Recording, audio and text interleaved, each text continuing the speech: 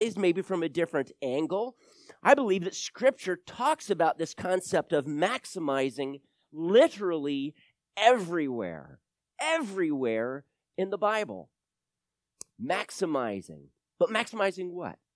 I've got a sentence for you. I'm not going to finish the sentence, and I want you to finish it. I'll throw in a few suggestions, but I want you to finish it. Here's Romans chapter 5. And in Romans chapter 5, the very end of verse 2, it says, "And we rejoice in the hope of the glory."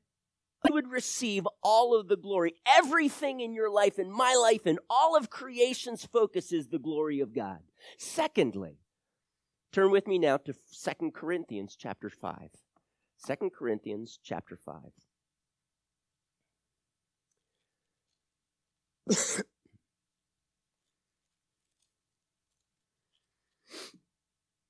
Paul here is talking about that day in which he will put off. Suddenly, our lives can be snuffed out like this. We are tempted and we're led astray. Sin becomes an addiction for us that we need to be rescued from. And that is the gospel. How God accomplished that. To rescue us from our sin. We were created for heaven. We were created to reflect His glory. And then the verse goes on, and it's in 2 Corinthians 5:5.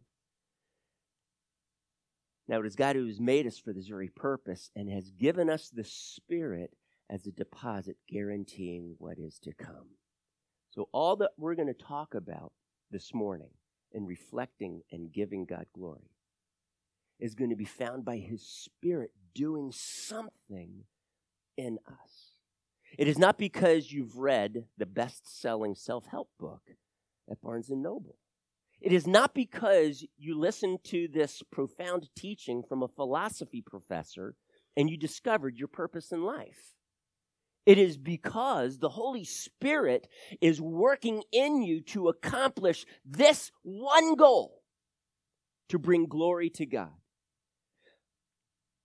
So now with those two preliminary statements, concepts laid down, we've got to ask this question: why would God create you with the intention of spending eternity with Him, but knowing this, that sin would corrupt His creation, that you would stumble into sin, and not only that you would stumble into sin, but that you would be separated in your relationship with God? Now, I am so grateful to Jesus Christ that age 14, God bridged that gap in my life. And so that this estrangement that I had with God, that chasm, was fixed and bridged by what Christ did for me on the cross. And He reached out to me by His grace, and I responded in faith. And God gave something very precious to me, His Holy Spirit, which regenerated me, which justified me, which sanctified me, which changed my life so that the old me was dead and buried, and God did something marvelous in resurrecting in me new life and made me a new creation. And now I am on this journey until that day that I die and I get to spend eternity with Him. And that is what I want us to talk about. Now, God, He created the angels. He could have been satisfied with that. Why would He want to create man? And not just man, but sinful man, or man that would eventually sin. God creating man was not plan B. God didn't create the angels. And then Satan or Lucifer rebelled, and God said, nuts. Sin entered my creation. I'm going to need to create something. Let's see, Jesus, Holy Spirit, and this triune communion here. What do we do now? Let's switch to a plan B. And the Holy Spirit Holy Spirit says, we can create man.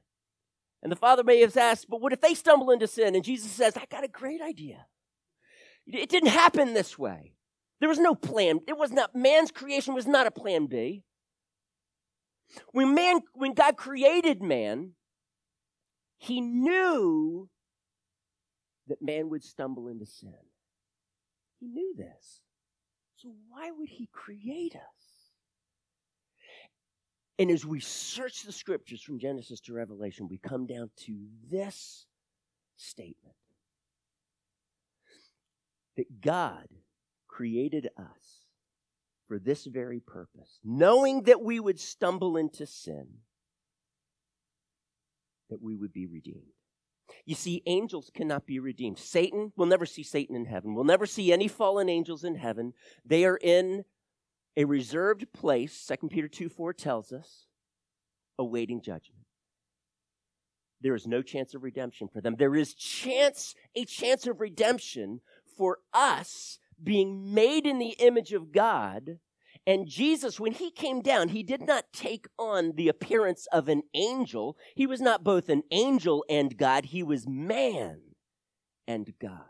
And thereby became that perfect sacrifice for you and me. And so we enter now by faith into what people call redemptive history. That is, we now in this life live through it, walk through it, struggle with it even, in this idea of being redeemed. We have been purchased by God, and he is doing something in us. And I'm going to suggest to you that sufferings, not just the joys of life and childbirth and that job promotion that you recently got and your son or daughter receiving top honors as the valedictorian of your high school, we're talking about sufferings. And we rejoice in these sufferings because they play this integral part of what God is trying to do in us as his redeemed and through us to do what? To maximize his glory. Every struggle that you have been through in life looks to that ultimate purpose, to maximize his glory. Now we would step back and say, wait, so, okay, I mean, my life is all about him, but what is in it for me? Do I just kind of bite the bullet and just say, oh, well, life really stinks. I'll just bite the bullet and hopefully I'll make it to the end. Here's the thing, church. Because of sin, and I'm going to suggest we see this in all of these self-help books that's going to make you a better you, a better version of, I like that one, a better version of yourself. Mike Curtis 2.0, love that one. It's all because of the fall. We now are so self-absorbed. It's all about me. How many of you parents would disagree with that? You've held that little one in your arms, and guess what? The world was all about who? You getting enough sleep at night? Not. You being able to wake up cheerfully in the morning because you got plenty of sleep, and you and your spouse are going to be able to spend a quiet evening together? I don't think so. It is all about that little fella you're holding in your arms that you just love so much. It's all about him. And you're okay with that. Okay, at least for the most part. But that little one, because he is born in Adam, it is all about him. And when we grow up, it still is all about me, isn't it? Even when we come to Christ, church, because this society is steeped in me, in self-absorption, we still think that life as a Christian is all about me. Okay, God, I'm going to serve you, but what's in it for me? And I'm going to suggest to you that that you have been actually wired by God. Sin distorted that, but you were wired by God so that your life would be sold out totally and lived for completely God himself. Because you can't handle the praise of men. Because you can't handle God's applause. Because you can't handle success and life being all about you. You can't handle that. And so God wired us so that all of life's purpose and focus is him. And the less it is about me and the more about him, we are going to reflect his glory and accomplish his purpose. Now, here's the cool thing. Because that is the way you were wired when you came to Christ and the old man is set aside and God he's renewing you in the knowledge of the image of his creator, it says in Colossians 3. You're getting a right perspective of life and God himself. You discover this awesome truth that the more I live for God and the less I live for me, get a load of this, I find true joy. I find true fulfillment in life. I find true satisfaction in God's plan for my life, even though it's filled with suffering. Your fulfillment and satisfaction is wrapped up in his glory. Now, this is something that we can hear, and I'm just going to suggest to you that the truths that we're going to discover in God's word this morning, that you just think about this more and more and more. Just ponder it. Take down a few notes, maybe a few statements that stick out to you this morning. Write them down, and this week, just ponder some of that. You know, I like reading John Maxwell. I do. One of my favorite authors. I like the way he writes. I like the subjects. And this is what I was challenged by in one of his books. I can't even remember which one, but it says, before you read this book, you want to make sure that you do not read more than one chapter a day. Since I was a slow reader, I said, no problem. I doubt I'll be able to read two. But there was a reason. And the man who was saying this was a CEO of some company. And he said this. He said, because when I read a chapter from John Maxwell, I've got to think about it.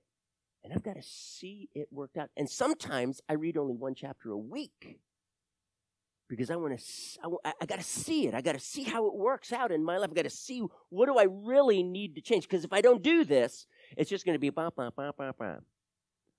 Great talk. Love the stories, John. Not relatable. But you see, it is. And so I'm going to encourage you, take some of these truths, write them down, think about them, and just say, okay, how is this going to change my life? Because this morning, we're talking about perspective on how you live your life.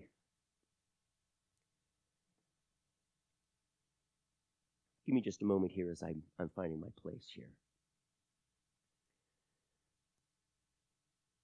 So everything then in life has our focus the glory of God.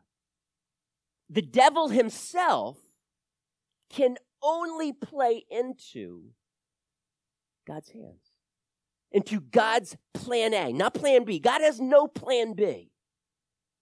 God has a plan A, and that's it. And you're a part of that plan. And even what Satan does in your life can maximize God's glory. So, what is this ultimate purpose of God in this plan A? It's that through man's sin, his redemption by the cross, his walking through the tough stuff of life that challenges to the very core of his being, he has the opportunity to maximize God's glory. And so for this reason, we rejoice. Look at now with me. Go back to the book of Acts. Go to the left. Back to the book of Acts, chapter 5. If you're struggling with this, I'm supposed to rejoice in sufferings, and I'm seeing this picture of how sufferings begin to play a part into God's plan. You mean suffering is not just one of those unfortunate coincidences in God's plan, and he's just trying to make the best of it?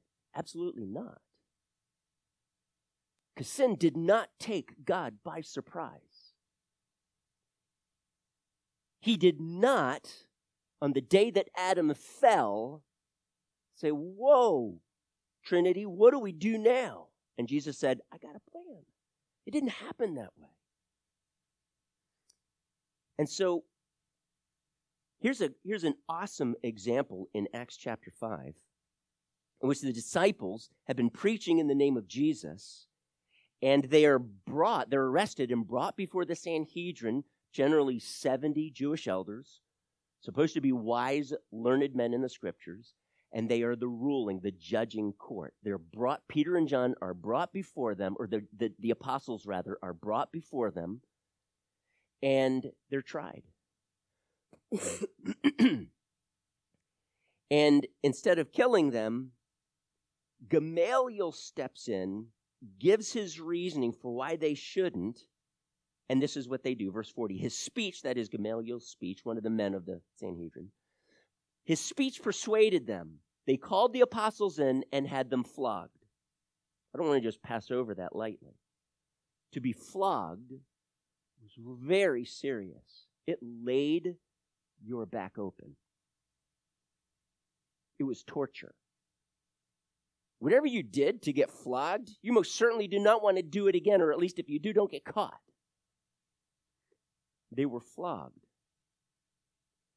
Then they ordered them not to speak in the name of Jesus and let them go. So having their backs filleted, told not to preach in this name of Jesus. What idiot would go out and start preaching in the name of Jesus? It's going to happen all over again. But it says in verse 41, the apostles left the Sanhedrin so discouraged,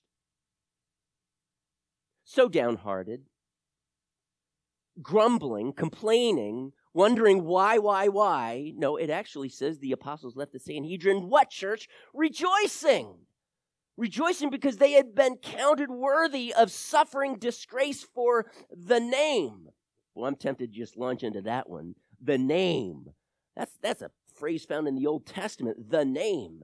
That refers to Yahweh, God himself. But who's he talking about here? The name. Look in the verse just before, the name of Jesus.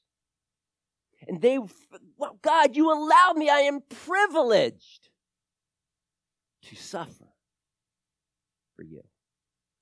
Privileged to suffer disgrace for the name day after day. So what did they do? Day after day in the temple courts and from house to house, they never stopped teaching and proclaiming the good news that Jesus is the Christ. What?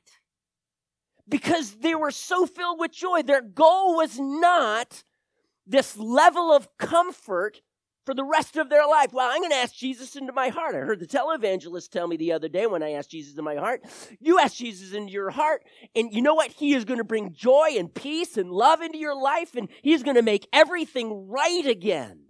And I'm not saying that Jesus can't do that, but that's just a one-sided perspective. Jesus, God himself, speaking through the Apostle Paul, guarantees us suffering, and that this suffering that we go through brings him glory. But it brings him glory in how we deal with it. He says we rejoice in suffering because you know that suffering produces perseverance. And that perseverance produces character. Do you know what character is? Some of your translations, I think like the NASB, says proven character. The Greek word literally translated simply means proven. You see, character, when I say that John Anderkin is a loving young man, it's not because one day I saw him do something loving, though I have done that, but because I consistently see it, and I do, by the way. All right. Consistently. It's proven over and over. I've seen it happen. That is character. That's what suffering does. It doesn't just prompt you to do one act of kindness or to be patient and not grumble one time, but that becomes who you are. And God does this through suffering, which then produces hope in me. Hope for what? For the glory of God. Now, I want to give you an illustration here, and I think the illustration, and I've used it in the past, but I want to highlight it again and add a little bit to it. I think it's going to help us understand the place of suffering. And it is this concept of God's divine tapestry in our life. You are that tapestry. He is weaving this tapestry together. And on the underside, where all the cuts and ties are made, If you've ever seen like a quilt that hangs on the wall on the reverse side, oh my goodness. If that's all that you ever saw, you would look at the person who did it and said, wow, better luck next time, huh? You made a lot of mistakes here. And it's because you're looking at the wrong side. And then when they turn it around, it's like, whoa, that is awesome. But you notice something in your tapestry, that this divine tapestry maker, Jesus himself, who created you, who you are his workmanship, his tapestry, if you will, created in Christ Jesus to do good works which he prepared in advance for us to do, Ephesians 2:10. And he is creating this tapestry in your life, and you notice something. There is this ugly, light gray thread. He keeps using it throughout the tapestry. Light gray. Is anybody here? Maybe I shouldn't ask. Not too many people like light gray. But as they're working this light gray thread, I mean, it looks terrible. But then we get to see the reverse side. Turn in your Bibles to Romans chapter 8.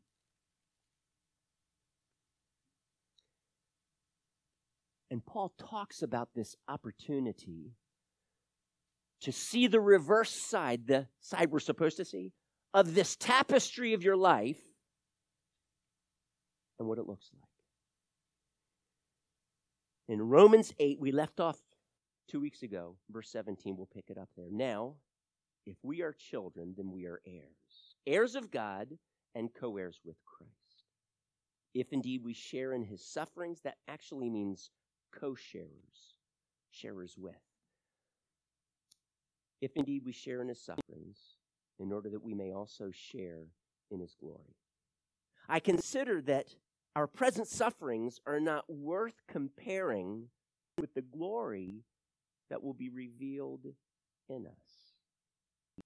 I'm going to just pause right there. That phrase, revealed in us, is more literally translated revealed to us. And some of your translations reflect that. So what Paul is saying is this. God, through sufferings, is working in you so that you are reflecting more and more God's glory, which is the radiance of his perfections, that light from the sun. You then would be like the moon, if I can continue with that illustration. And the moon has no glory in itself or ability to radiate light of its own. It has no light of its own. It simply reflects the light of the sun. And that's you and me. We are reflecting God's glory in that way. God's love, but not just his love, but the perfections of that love. Limitless in us because of the Spirit. His joy, his peace, his patience, his goodness, his kindness, his humility, self-control, all of these things. And now we are reflecting those more and more. And when we come to the end of our life, and we get to experience God's presence, the very thing, remember, that he created us for, it says right here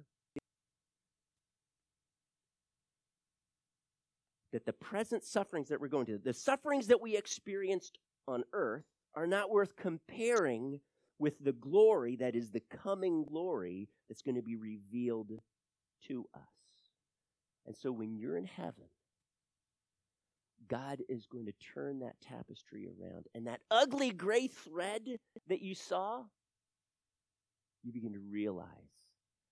Literally, that's the silver lining. And it's around every object or event, picture in this tapestry.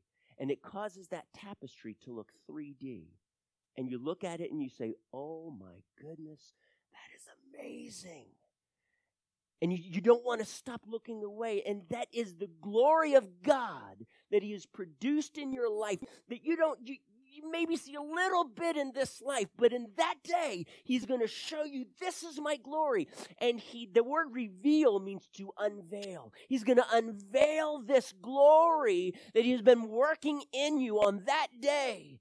And you're going to step back and you're going to say, God, that is my life. He's going to say, yes. All those hard times that you went through, that is what I was producing. Whoa. That is amazing, God. Have you ever been through such a hard trial in your life? And when it was over, praise God, when it was over, you began to see some of those incredible things God actually did in your life, maybe strengthening your faith, believing that God will provide for your every need. And when we went through those 8 months in which we were short every single month, and God did 12 miracles, 12 things, totally out of blue. He hadn't done before, and he hasn't done since. 12 things. I realized, even at the end of some of those months, when Mike was working with me, and I would share, Mike, here we go again, God's going to have to provide. We're on the dealership lot. We need to make double. Dude, we need to make double what we have been doing. And I don't know how God's going to do that. We just walked the lot, and there was like 1 or 2 vehicles. That's it. That's not going to come near enough. And Mike looks at me and says, but Mike, now you've been telling me this, all these different stories that God has done in your life. And I don't know, maybe God wants to show how awesome he is again. And so okay, then let's pray. So we show the measly little bit of work to the used car manager, and he says, okay, yeah, but didn't you see those 2 cars in the drive-thru? I mean, all of this kinds of work needs to be done to both cars. And when I went out there and wrote it up, it was exactly what we needed for that month. You see, God does these things, and he puts our backs to the wall to strengthen our faith, and he says, can you trust me? I mean, can you really trust me? Can you take your eyes off of your circumstances and how difficult they are and wondering, God, this is just impossible. Why? And can you just trust me? You see, I'm weaving this light gray thread that you don't think is too attractive right now into your life. But if you can just wait, and when you get there and you get to see the whole tapestry, it's going to blow you away. Because God in redemptive history that you're playing a part is doing something that is so amazing, it will impact your forever through these sufferings. That's how important they are. That's why we need to have God's focus as we go through this life. Because we live in a fallen world, and guess what, church? That's not going to change until Jesus comes back. That could be tomorrow, or that could be hundreds or thousands of years from now. We don't know. But between now and the end of my life, I will pursue God's glory, regardless. Because it is all about God, and it is not about me. And my prayer is, God, build this in me. Because one day you're going to reveal it. You're going to unveil this tapestry to me. And I want to see all of your glories and perfections, at least some way seen in that tapestry. Your awesome workmanship seen in how you wove this together in my life. So God, get rid of this complaining attitude and this anger that I have towards you right now, because that will not accomplish that then. And every single one of us, if you think you're going through a hard time right now, it's so easy to say, wow, you know what, God, why is my life so much harder than his or hers? Have you ever asked that question with God before? Can I tell you, I have as well. I have as well. And it is during those times in which God is calling me to rejoice. God is doing something in my life so that I can reflect his glory. Do you remember I said that our goal is to both reflect God's glory and deflect man's glory? That is, when people see Christ and his glory in me and they begin to praise me, I deflect that to God. Because I am here and I am what I am, not because of me and my ability to pull myself up by the bootstraps or get a handle on life, but is for this one reason, because of the deposit of the Spirit in me that enables and empowers me to do this, to rejoice in my sufferings and allow God's glory to be reflected in me. Thank you, God, that you did this, but I receive no credit at all. So thank you for the compliment, but you know what? You should have seen me a year ago. Thank you for the compliment, but you know what? Jesus Christ has done this in my life. And man, over and over I have seen how very weak I am, and yet in my weakness, how very strong he is. Amen, church? And this is what Paul mentions to us in 2 Corinthians 11. He says, in my weakness, his strength is made perfect. Paul was praying over and over, God, what about this? What about these issues in my life? It's like I've got this big bullseye on my back, and Satan is trying so hard to take me down. 3 shipwrecks, and he hadn't experienced the Acts 27 shipwreck yet. 3 shipwrecks that he'd been through, a day and a night in a sea. I have no clue what that would be like. I hate deep water, by the way, and darkness. Those 2 things, man, do they really unsettle me. I would hate being a night and a day out in the open sea. Paul lived this way throughout his life. And he saw that God's grace was more than enough. And so, as we go through this life, God is doing this amazing thing in us. That turn with me now to 2 Corinthians.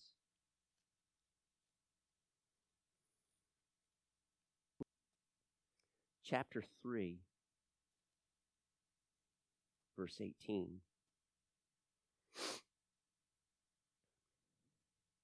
In 2 Corinthians 3:18, he says, and we who with unveiled faces all reflect the Lord's glory are being transformed into his likeness with ever increasing glory, which comes from the Lord who is the Spirit. The Spirit of God is doing this in me. And in me, my countenance, my life itself, it is reflecting his glory. And it says ever increasing glory. As maybe some of your translations, from glory to glory to glory to glory to glory. God is doing this in me. And he uses this term glorified. We saw that in Romans 8:17. I think in the NIV it uses the noun glory, but it's really the verb glorified. We are being glorified. Now, glorified means 2 different things. Glorified meaning reflecting his glory, but it can also mean praise, like you glorify God, meaning you praise him. And I'm not talking about that second definition, but the first one, God producing his glory or revealing his glory in me. That is you and me being glorified. And so that's what he's talking about here. God is doing this amazing work in us. So as a result, in James 1, verse 2, it says, consider it pure joy, my brothers, whenever you face trials of many kinds. God is doing something awesome in your tapestry. And in 2 Corinthians, you just turn the page to the right. 2 Corinthians chapter 4, verses 16 through 18. Therefore we do not lose heart. Though outwardly we are wasting away, yet inwardly we are being renewed day by day. For our light and momentary troubles are achieving for us an eternal glory that far outweighs them all. So we fix our eyes not on what is seen, but on what is unseen. For what is seen is temporary, but what is unseen is eternal. Paul's light and momentary trials, difficulties, he just listed some of those for us that I didn't read, so go back with me in verse 8. We are hard pressed on every side, but not crushed. Trying to look at the positive side here. Perplexed, but not in despair. Persecuted. He was stoned and taken up for dead. Now, I don't know if you've ever been, no, not that kind of stoned, no. But in which people hit you with stones, that kind of stoned. I've never had stones thrown to the point where I become unconscious. I've never had that happen to me. I would hate for that to happen. That means they're hitting you in the head. You get the picture here. He was persecuted, but not abandoned. That is by God.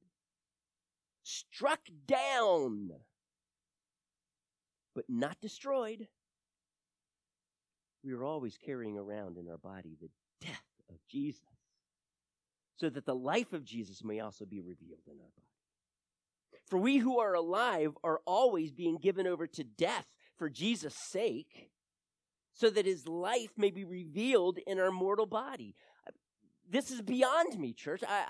Paul has suffered so much more than I have. And I'm going to venture to say with some truth here that he has suffered far more than any of you here. But his perspective, these are light and momentary struggles. Light and momentary troubles. But what is God doing? He is producing a glory in us, in which maybe at the time you wouldn't say, wow, I'm so glad I get to go through this suffering and these trials, and God, bring it on. No, we do our best to rejoice, but then when it's all said and done and we see what God has produced, we would say, you know what? I would go through that trial again if I had to, so that God would produce this. I wouldn't have given that up. Suffering, troubles, hardship, trials. They're producing something in us. And I want us to close on this psalm, and it's actually Psalm 131. Someone sent me a text, I think, this past week, and I had just read this psalm. I believe it was that morning or the morning before. Psalm 131. They sent this to me in a text. It's probably May. I don't know. Can't remember. Sorry. Psalm 131. Short psalm, only 3 verses. It says a psalm of David, and he says this, my heart is not proud, O Lord. My eyes are not haughty. I do not concern myself with great matters or things too wonderful for me.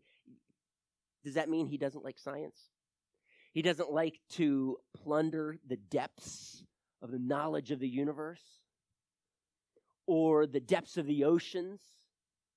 And maybe his son Solomon, who was into all that kind of stuff, would have written something different. Those aren't the things that are too wonderful for him that he's talking about. He's talking about not the stuff of life, the knowledge of science, but the stuff of life. The stuff that happens in your life, like a king pursuing you to kill you for literally no reason whatsoever. That was David's life. He was called a conspirator when all he did was uphold King Saul's throne. Why me, God? Why me? I don't understand why these difficulties happened in my life. Why my oldest son rebelled and one of my younger sons actually ended up killing him. This is out of control, God. What is going on? Where are you in all of this? But he says here, you see, these why questions, they're too deep. See, the revealed things belong to us. The secret things belong to the Lord, but the revealed things belong to us. And there are some things in your life with regard to suffering God is going to choose not to reveal to you. And you will not know why until you get there. And David says, you know what? My heart's not proud. I don't need to know the answers to all the why questions.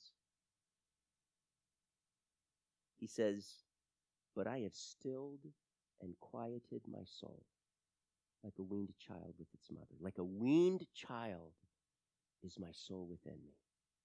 O Israel, put your hope in the Lord, both now and forevermore. David, I think, had a glimpse of this understanding that everything that he went through in life was not something in which God was saying, oh, that happened, didn't expect that. Plan G now, plan whatever.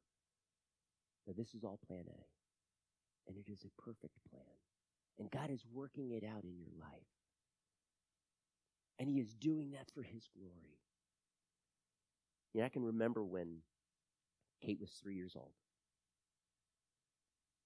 She was sitting atop a 12-year-old girl's shoulders as they were crossing Atlantic Avenue to get to Virginia Beach, Virginia. My wife and she had gone to the beach that day. A girl by the name of Delia was helping out. Delia had put Kate on her shoulder, and they were crossing. Meredith was a little bit slower. She was pregnant with Juliana, and the two got ahead of her, and all of a sudden she heard the screeching of tires to her right and a car sliding past her as Kate and Delia stepped on the curbside. But as the truck slid past them, saw them both lying on the ground. My daughter had been hit by a truck. I got a call that day as I was working on a paper on finals week while I was in seminary. And my heart raced 1,000 miles an hour. And I'm praying in the Spirit, and I am crying out to God, literally crying, as I'm rushing to this hospital that she is taken to, and Delia as well. My daughter was okay. One stitch in her mouth that came out that night. One stitch, that was it. God did a miracle in Delia's life, and the complications that she had literally did a miracle. But since that day, we noticed when Kate was only 4 or 5, I was still in seminary at the time, and she would be walking, and I can still remember this scene. I have her by the hand, and she lets go of mine, and there is a helicopter that goes overhead. It's pretty loud. And she just starts running over here and then running over here. She can't get away from this helicopter. And here is my little girl, and she feels like she's being attacked. She just hears this loud noise, like the loud noise of the truck's tires squealing. And she is filled with panic, running here and there, kind of like a squirrel darting across the road. You know what I'm talking about? Come on, squirrel, make up your mind. Which way do you want to go? And Kate, she's dashing here and dashing there, and I just held on to her when I finally caught her and said, sweetie, it is going to be okay. Daddy has you. And she's crying. And then within the year, we go to July 4th fireworks on this huge hill. We're all, with picnic blankets laying down, and we're laying down on these blankets, and the fireworks start going off. And Katie Beth is terrified. The noises, terrified. I'm holding her. She's burying her face in my chest, and I'm trying to help her calm down, and she is inconsolable. And it is because of this truck accident. And I'm wondering, God, why did you allow this? What is this indicative? What's going to happen with my girl? Every little noise she is afraid of. What's she going to look like in 10 years? And we just began to pray over her. And I just want to say to you that God took care of that. But when she was 4 or 5, God, where are you right now? This accident wasn't even her fault, and look what it's done to her. We go through tragedy. Sometimes we get a picture of why, but sometimes we do not. And sometimes we get just a little bit of a picture of the why. That's it. The injustice of nature, and that's how I'm going to word this. We live in a fallen world. The injustice of nature took one of our children, Sarah Jeffords' child, Mike Jeffords' child, some months ago. What a difficult tragedy.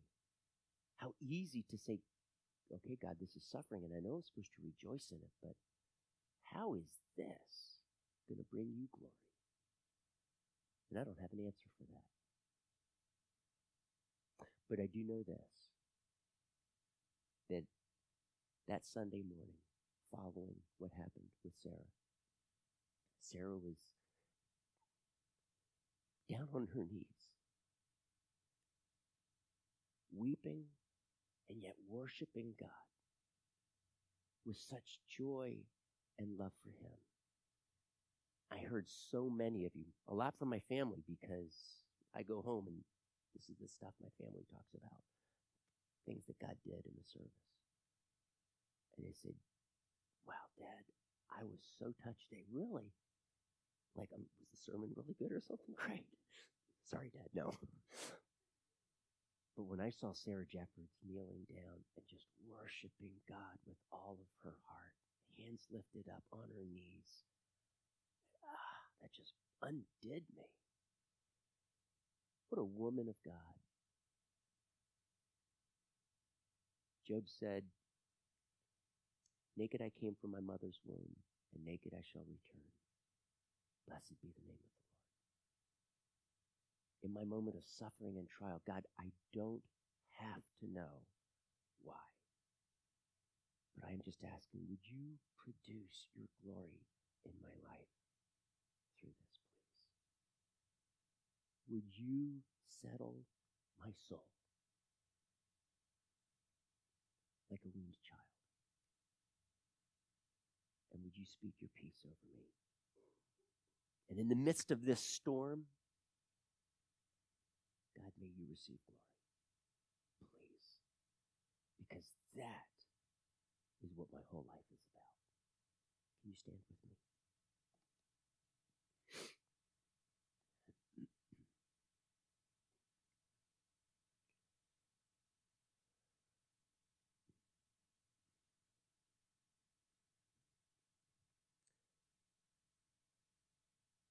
I used a phrase this morning, redemptive history. And the focal point of that redemptive history is the cross, in which I will say that event was the hinge of history, past and future. When I have been in heaven 10,000 years, I will only become more amazed by the cross. Because in God's plan A, Mike Curtis was totally lost in his sin. And God saw fit to lavish me with his grace, to buy me as his own child, and adopt me into his family to be his very own, and change me. And now and forever, I will always look back to that event. I didn't have an opportunity to witness it with my own eyes. I just got an opportunity to see what it did in me. And so I'm going to encourage you as we close in prayer. All of this talk that we've had, that's going on this morning about God's glory, it all points back to the cross and what it is doing in you to reflect God's glory. So, Father, I do ask that as our hearts are humbled this morning, you're inviting us to see things from your perspective and even rejoice in our sufferings yet. We are here to confess to you, God, how hard and difficult that is, and how that struggles against our very nature, our old man anyway, and we are seeking to grab a hold of this truth in our new man and live it out. But God, it's hard. And I'm just asking you today, God, would you put that deposit of truth in every single one of our hearts and see that truth from your perspective? And where our hearts are unsettled, where maybe we're frustrated with you, maybe we're questioning your goodness, Maybe we're asking the why question over and over. And the when question, when is this ever going to stop? In the midst of that difficulty, God, speak peace and still